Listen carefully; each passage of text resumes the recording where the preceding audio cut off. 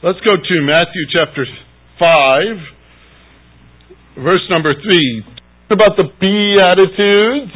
And I said last week we were starting with blessed are the bankrupt, the first B, but actually never quite got thoroughly into that. So last was blessed was the beginning.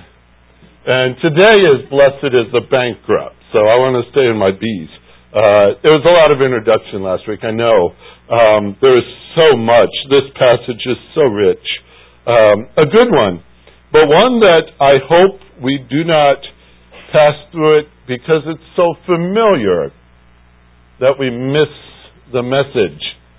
And so we have to be careful as we examine these words here in Matthew chapter 5. Today, blessed are the poor in spirit, verse number 3. For theirs is the kingdom of heaven. Heavenly Father, we submit ourselves to you at the start of our time in your word. It's a very important time for us to sit and to learn from you, from the eternal word of God, from that which is powerful and active, that which accomplishes what you set it out to do, that which changes our lives and has changed our lives forever. And we are in need of these words. They are the light to our feet, to our path. They are the guide to understanding your ways. They are our wisdom. They are our strength. So help us today as we learn from them to glean much and to profit in such a way that we are more like our Savior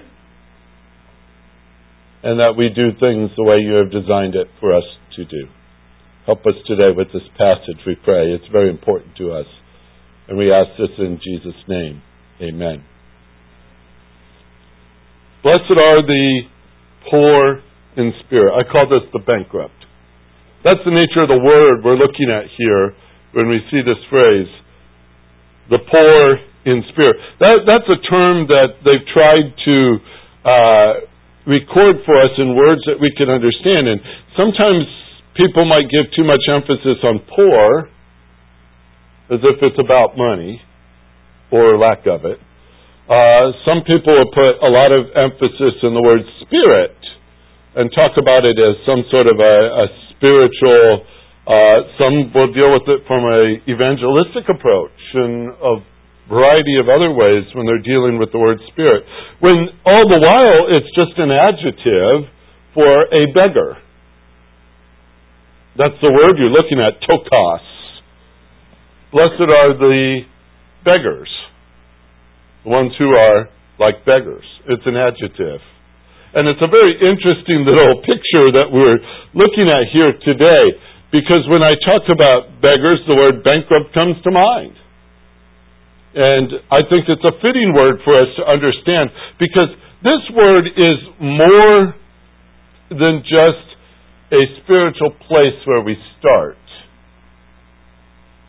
It's a place where we ought to be as believers in Christ.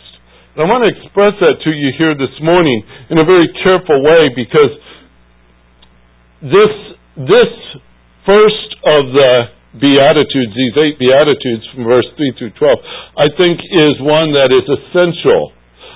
If I could say it this way, I don't think any of the others are going to make sense unless we have the first one down and understood, because all the rest are dependent terms that show how bankrupt we really are apart from Christ. Rarely do we say, blessed are the bankrupt. Not in our society, of course. There's, like I said last week, we might celebrate the 10 richest people on a list, but we never put a list of the 10 poorest people. You'd probably be afraid to be looking at a list like that, wouldn't you? Who are the 10 poorest people on the planet? We don't know, but we don't get lists like that. Because a tokos is one who has been reduced to absolute poverty. That's a zero. All right? That's not somebody who has a little bit, who's working real hard somehow, earning it, scraping by, just getting just a touch here, a touch there to make it. This is reduced to nothing. Absolutely nothing. These folks Jesus called blessed. There's a good picture of one. It's in Luke chapter 16. I take you over there today because this is a picture I want in your mind as we go throughout this passage. In Luke 16, 19 through 21,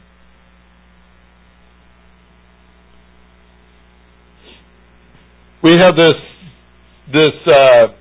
story told by Jesus. And here's what I have as my opinion, that he didn't tell stories that he just made up. I believe he told things that were true and accurate. And because of that, much of the theology we understand about certain places like heaven and hell and things like that are based on his words. And I believe them to be true because he said so. And so I don't know the background to the story. Matter of fact, don't even know the man's name that's included in the story. It's a rich man. We don't have his name. But we do have a man named Lazarus, and sometimes that's confused with another Lazarus in Scripture who died, who was a friend of Jesus. We do not believe this is the same man at all. But in this story, there was a rich man, and he habitually dressed in purple and fine linen, joyously living in splendor every day. That's on the top 10 list. The other list. And a poor man named Lazarus was laid at his gate. Notice Lazarus couldn't even get there himself. He was laid. Somebody else did that. At his gate. He was covered with sores and longing to be fed. Notice, he wasn't even being fed. He was longing to be fed from the crumbs that were falling from the rich man's table. Besides, even the dogs were coming and licking his sores. And the poor man died. Most of the time we put a period right there. As if, well, that's the end of that. But it's not, is it? The poor man died. And what do you see? He was carried away by the angels to Abraham's bosom. The rich man also died and was buried. Now, I'm not going to give you a whole theology or such on this, but I just wanted to set you an illustration in your mind as we begin. This is the beggar. When Scripture describes the beggar, this is the man that you can set in your mind as one who's unable to get where he needs to go, unable to get what he needs to eat. He has nothing. He has nothing. That picture describes nothingness.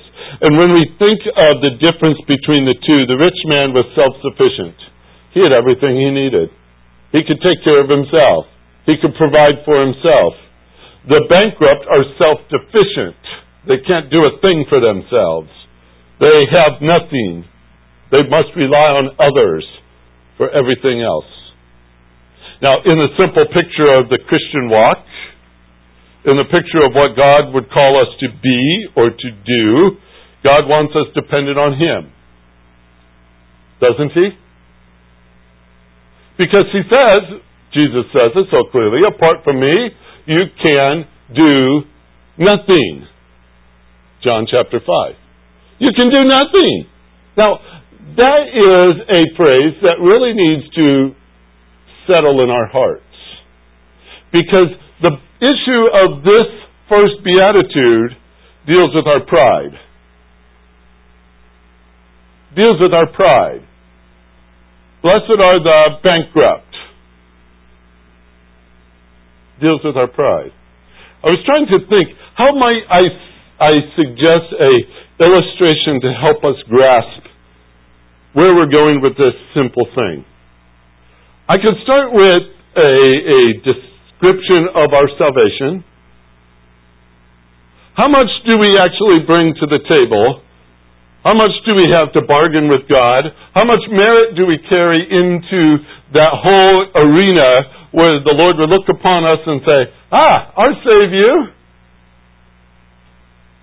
We bring nothing. We have no merit. We sang that this morning. Did you notice that on one of the songs? No merit. Started the verse. We have no merit. We have no bargaining position. We have no righteousness. We have nothing appealing to us at all. Matter of fact, Ephesians tells us very straightforward. We were dead in our trespasses and sins. And we were living that way. We had nothing to commend us before a holy God. Nothing. And you know that's exactly where the Lord met us. That's exactly the situation we were called to, because it's not by our works. It's not by our doing. It's by His grace alone. That's why I don't mind starting this morning with that position. Being bankrupt spiritually is a perfect place to start, because that's the way God saves us. That's where He saves us. We have nothing. Now, is it likely that He's going to say, okay, salvationally, I'll let you get by with being bankrupt, but after that, I have certain expectations. I have things that I want you to be in order for me to use you, in order for me to bless you. I'm going to require that you appease me in certain ways. This is where it gets interesting, because we know that He gives us gifts, right? Sure. He has blessed us a lot, hasn't He? Matter of fact, it's even more than that. According to Peter, He has given to us everything pertaining to life and godliness. What are you lacking? Everything covers a lot of territory, doesn't it? We're not lacking anything in the Christian life. We've been given all the tools that we possibly need. It's kind of an interesting story, but many years ago, well over 140, there was a civil war going on in our land. Abraham Lincoln had a very large army in the north. In the very early stages of that war, he had a general named McClellan. Remember? You say, no, I don't think I've memorized all the generals. McClellan was very skilled in the training. He knew the routines. He knew what should be. And he worked with those troops every day. Made them line up, made them march, made them do this, made them do that, made them do this, made them do that. All the while the enemy's there, the battle's ready to start, and he does nothing. Nothing is happening. And he comes out the next day and he runs them through all the ritual and all the routines and all the pageantry, if you will, of setting up for war, but they do nothing. And it goes on and on and on, and he keeps requesting for more troops. Finally, President Lincoln says, you know what, why don't you let me borrow your army for a minute? And he said, I'll just take them in. It's an interesting thing.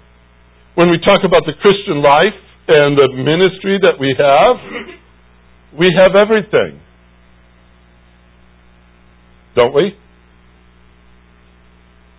Everything pertaining to life and godliness, what are you lacking? He has blessed you with every spiritual blessing in the heavenlies in Christ Jesus. Is that true too? What are we lacking? Nothing. Now I set that before you on purpose, because this is the way we normally operate. I was down in the kitchen. I wanted to use a cup, and this thing was awfully small. I wanted to illustrate with a cup, so I went and got a bigger cup. Hope you don't mind. But it's easier to illustrate.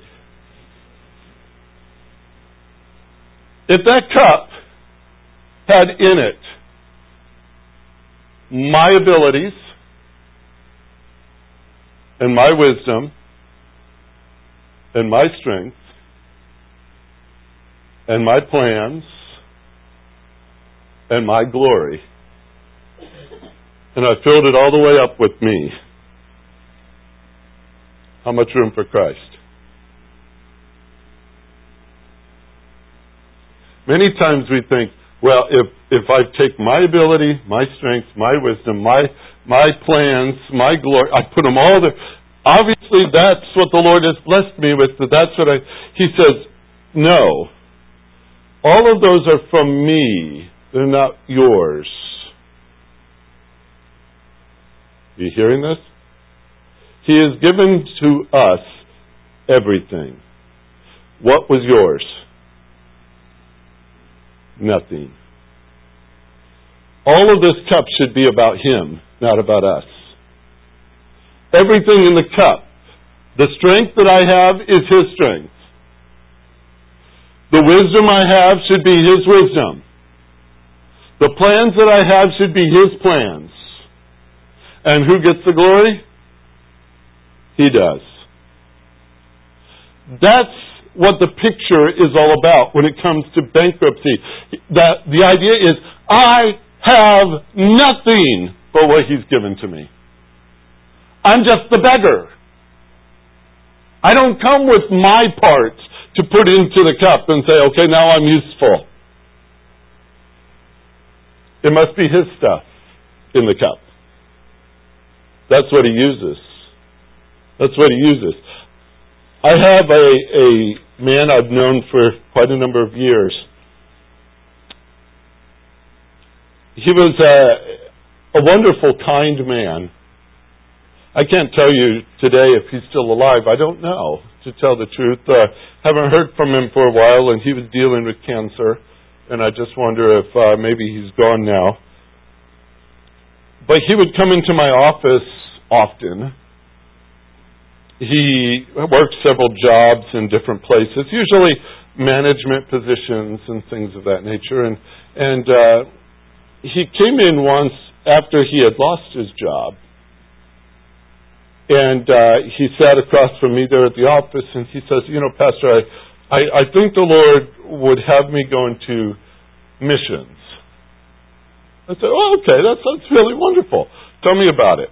He says, well, it's not exactly the typical missions that people are doing today, but this is what I think He'd want me to do. I think He'd want me to go out and dig wells in Ethiopia and help feed the poor in this country and go over and help build houses in this country and all this. I mean, his ideas were huge. Absolutely huge. And I'm sitting there listening to him say all these things, and I said, that's going to take an awful lot. I'm just thinking of the poor missionary trying to get deputation, and they come up with, I'm going to do everything in the world. And that's what he wanted to do.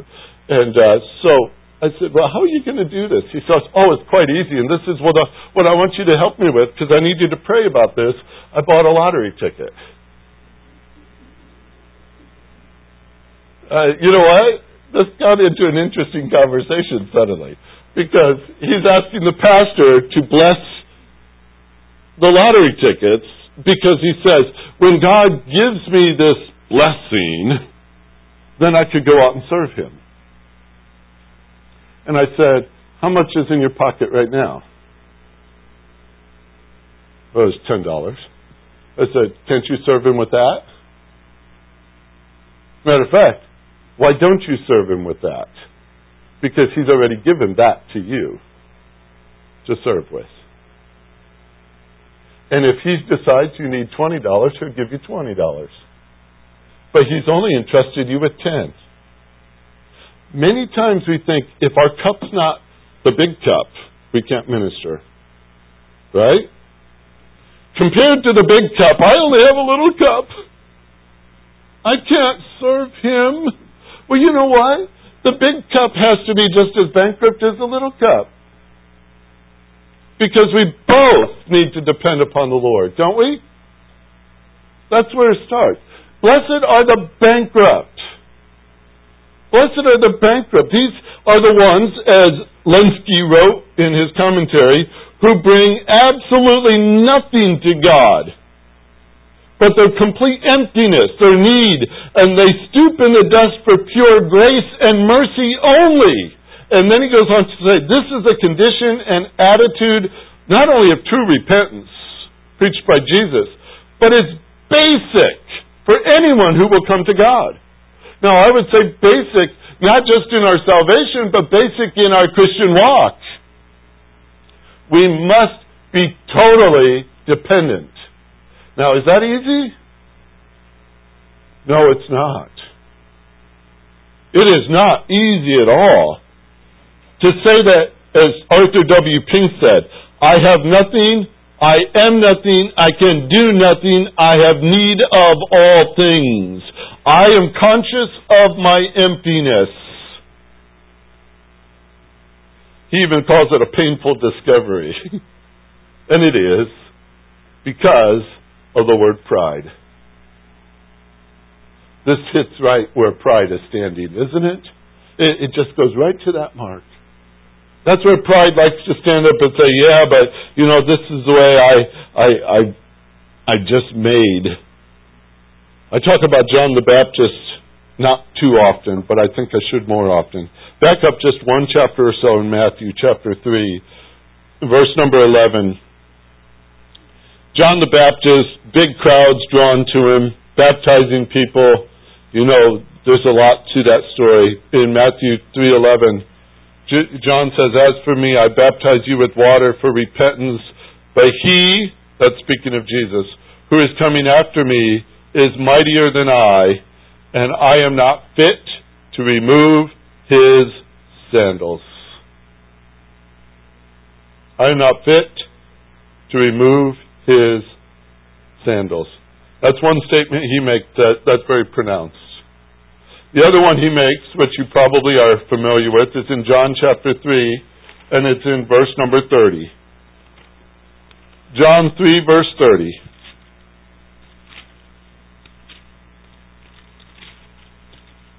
Focus on these words for a minute. I'm going to start in verse 27, give you the whole context. John answered and said, a man can receive nothing unless it has been given to him from heaven. Did he understand it?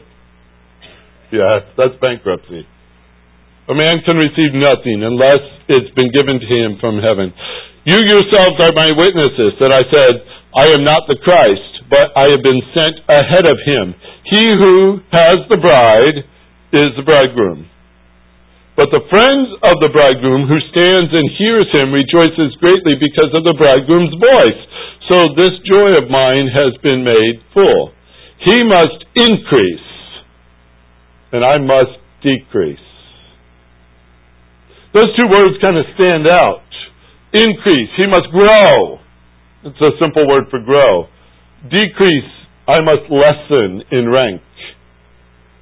I must lessen in influence. And both of them are what we call present tense infinitives, which means it needs to keep on going. I must continue to decrease, to decrease, to decrease. I would like very much for somebody someday to say, I see so much Christ in you, rather than I see so much of you. When Jesus dominates my cup, when the Holy Spirit is the one who's leading in my wisdom and in my direction and in my strength and in my ministry and in every aspect of my being, that's where I start to understand more and more how absolutely spiritually bankrupt I am. You see, it's a growing thing to understand it.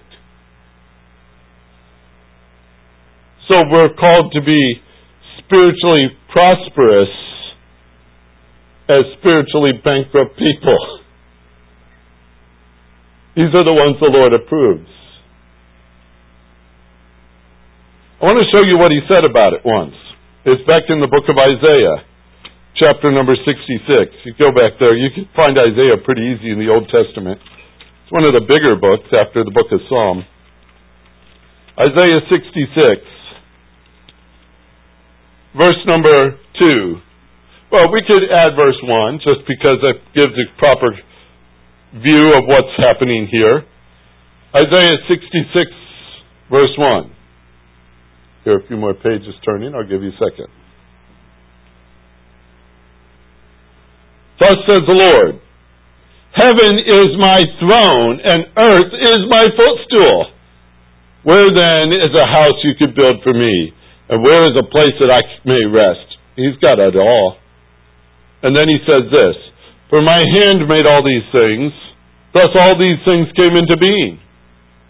But to this one I will look, to him who is humble and contrite of spirit, and who trembles at my word. Look at those three phrases. The one who is humble. What's the opposite? Proud. The one who is contrite of spirit. The one who trembles at my word. Have you ever trembled at God's word before? Have you ever read it and it just shook you to the core? You said, oh! Have you ever been there? Oh my. Trembles at His word. And yet our tendency, because of familiarity, is to read passages like Matthew 5:3 and just march on like, well, that's something I memorized in 3rd grade. And we don't take it to heart.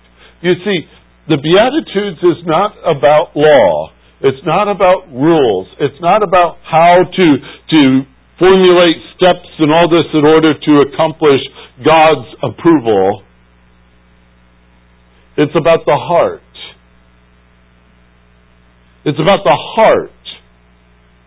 And when the heart is full of pride, you can do all the ritual, you can do all the events, you can do all the ministry and all that stuff, but you're doing it for your own glory. But when the heart is engaged as it ought to be, then you seek only Him. You seek only Him. It's a bankrupt. The Lord does not look down upon the bankrupt. He calls us to be one. See it? It's an interesting picture He's setting us. He's putting us in a place where He says, this is the one I approve. This is the one I use. This is the one I bless. It's a bankrupt. Because they understand that they have nothing, so they depend upon me completely. How many stories I've read of people like this? Missionary stories from the 1900s and late 1800s.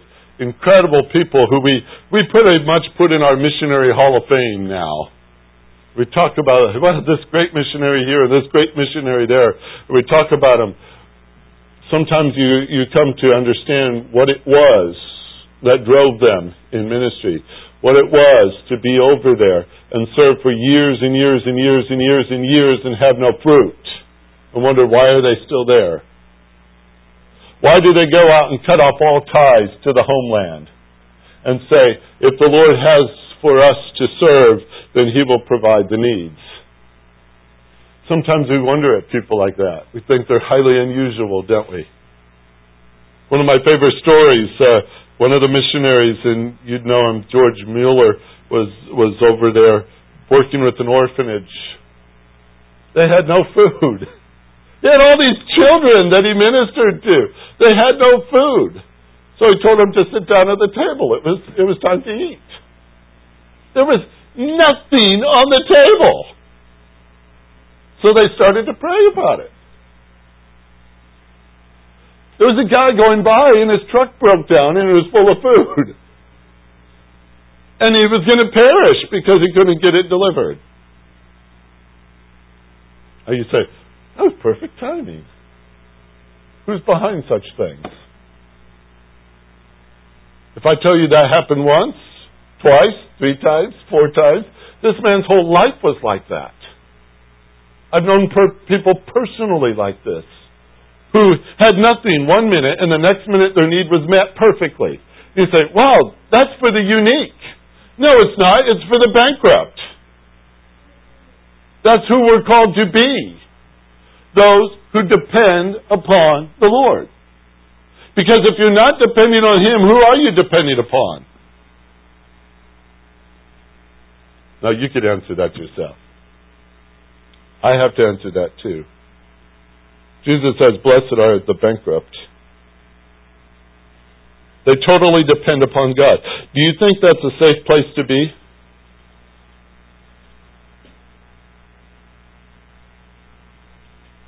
There's a question for us. Is that a safe place to be? I'd rather be there than any place else. And I'm going to add that none of these others are going to make sense unless that is made sense first in our heart. We start with nothing. And the beauty of it is that the rest of the passage, for theirs is the kingdom of heaven, is what they already have. He's not talking about earning the kingdom of heaven. You're not meriting it. The Lord didn't make a deal with you. He said, okay, you be bankrupt and then I'll take care of it later. Here's the reality. Those who know the Lord already have it. They already have it. The phrase is, because theirs is the kingdom of heaven. That's a statement of reality. He's not saying they're earning it, that they're going to get it if they become bankrupt. Here's the beauty of the picture. I want to see if I could express it. Because I already know I have this, I'm free to go out and do this. You see? This is taken care of. This is already done. The Lord's already provided. He's already given the funds, the needs, or whatever you want to call it. He's already given to us everything, hasn't He? Everything. Does that include only this life? No. Everything. Everything has been given to us. I don't think it's hard when we understand that since all those things are ours, that we could depend upon Him completely for how we're going to live right now. It's already yours in Christ Jesus. All the blessings in the heavenly places. I said that before you on this twofold point. Number one, I want to make that emphasis, but number two, I want to illustrate it for you. Tonight especially, we're working our way through the book of Philippians, and we're in chapter 2, and we start into chapter 2, the first half of that chapter. And here is Jesus, who has everything. And what did He do? He emptied Himself. Have you ever wondered what that was? What that's all about? And what did He become when He emptied Himself? A servant. And guess what the passage is telling us in Philippians 2? Have this same attitude. Jesus will never ask you to do something that He hasn't showed you how to do it first. He will never take you down a road that He has not led first, because that's the way He is. He always leads us. And where He has gone, we follow in His footsteps. And this is one thing He did, as we might say, humanly, this was the first step in coming down, taking on flesh and dwelling among us. He emptied Himself. And what did He have? You have to come tonight and find the answers. But that's a heavy calling, folks.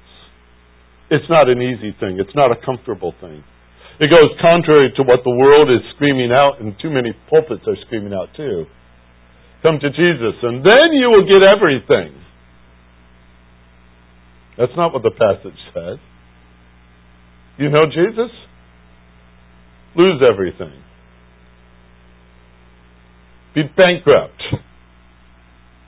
Well, that's going to sell as a bestseller if I put it as a title, wouldn't it? Blessed are the bankrupt. People say, I'm not buying that one. Even those who are bankrupt can't afford it. Blessed are the bankrupt. I want to challenge your hearts with that this morning, because this is where spiritual poverty, if you want to call it spiritual poverty, Christian poverty, if you want to call it that. I'm not talking about dollars and cents.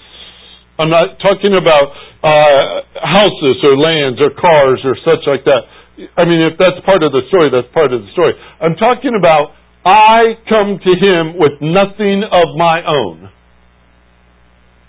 It's not about me. It's not my wisdom. It's not my strength. It's not my power. It's not my plans. It's not me. I come to Him with nothing that He might be everything. You see? That's what I'm calling for as we think this through. Because I think this is the basic foundation of the Christian life. Of what we understand and how we live. Because this is where it starts in ministry. This is where it starts in serving the Lord. This is where we need to be. This adjective, bankrupt, beggars. You know, that's going to change your prayer life. When you come to Him and realize you're just a beggar, opening your hand up for bread. It's going to change your plans for the day. Because you don't start the day with your list. You go to the Lord and say, here's my empty page, fill it. You don't go with your directions. You ask Him for guiding along the path. It gets deeper as you go, by the way. Because there are parts of that journey that gets hard to understand. And then you have to ask questions like, why am I walking in the dark right now, Lord? I don't understand what this path is doing. I don't know why it hurts this much. And you start to ask deeper questions about His leading. Like I said, this is not just for an entry level into understanding your walk with Christ. It gets deeper day by day. This passage is incredible to me. And so we have to start someplace.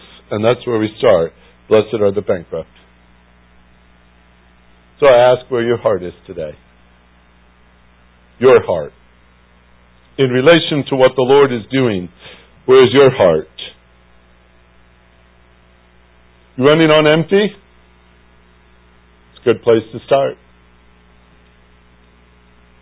It's a good place to start. Heavenly Father,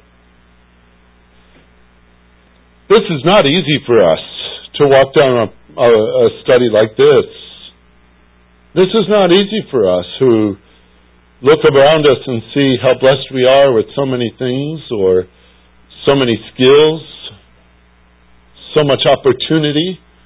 Our land is abundant with provisions, in spiritual circles especially. We have the books and we have the videos and we have the programs and we have endless supplies of Bibles and translations all over. But you didn't talk about any of that. You talked about our heart today. Our heart. That which you want to control, want to dwell in. One that you want to love you completely in service, in life.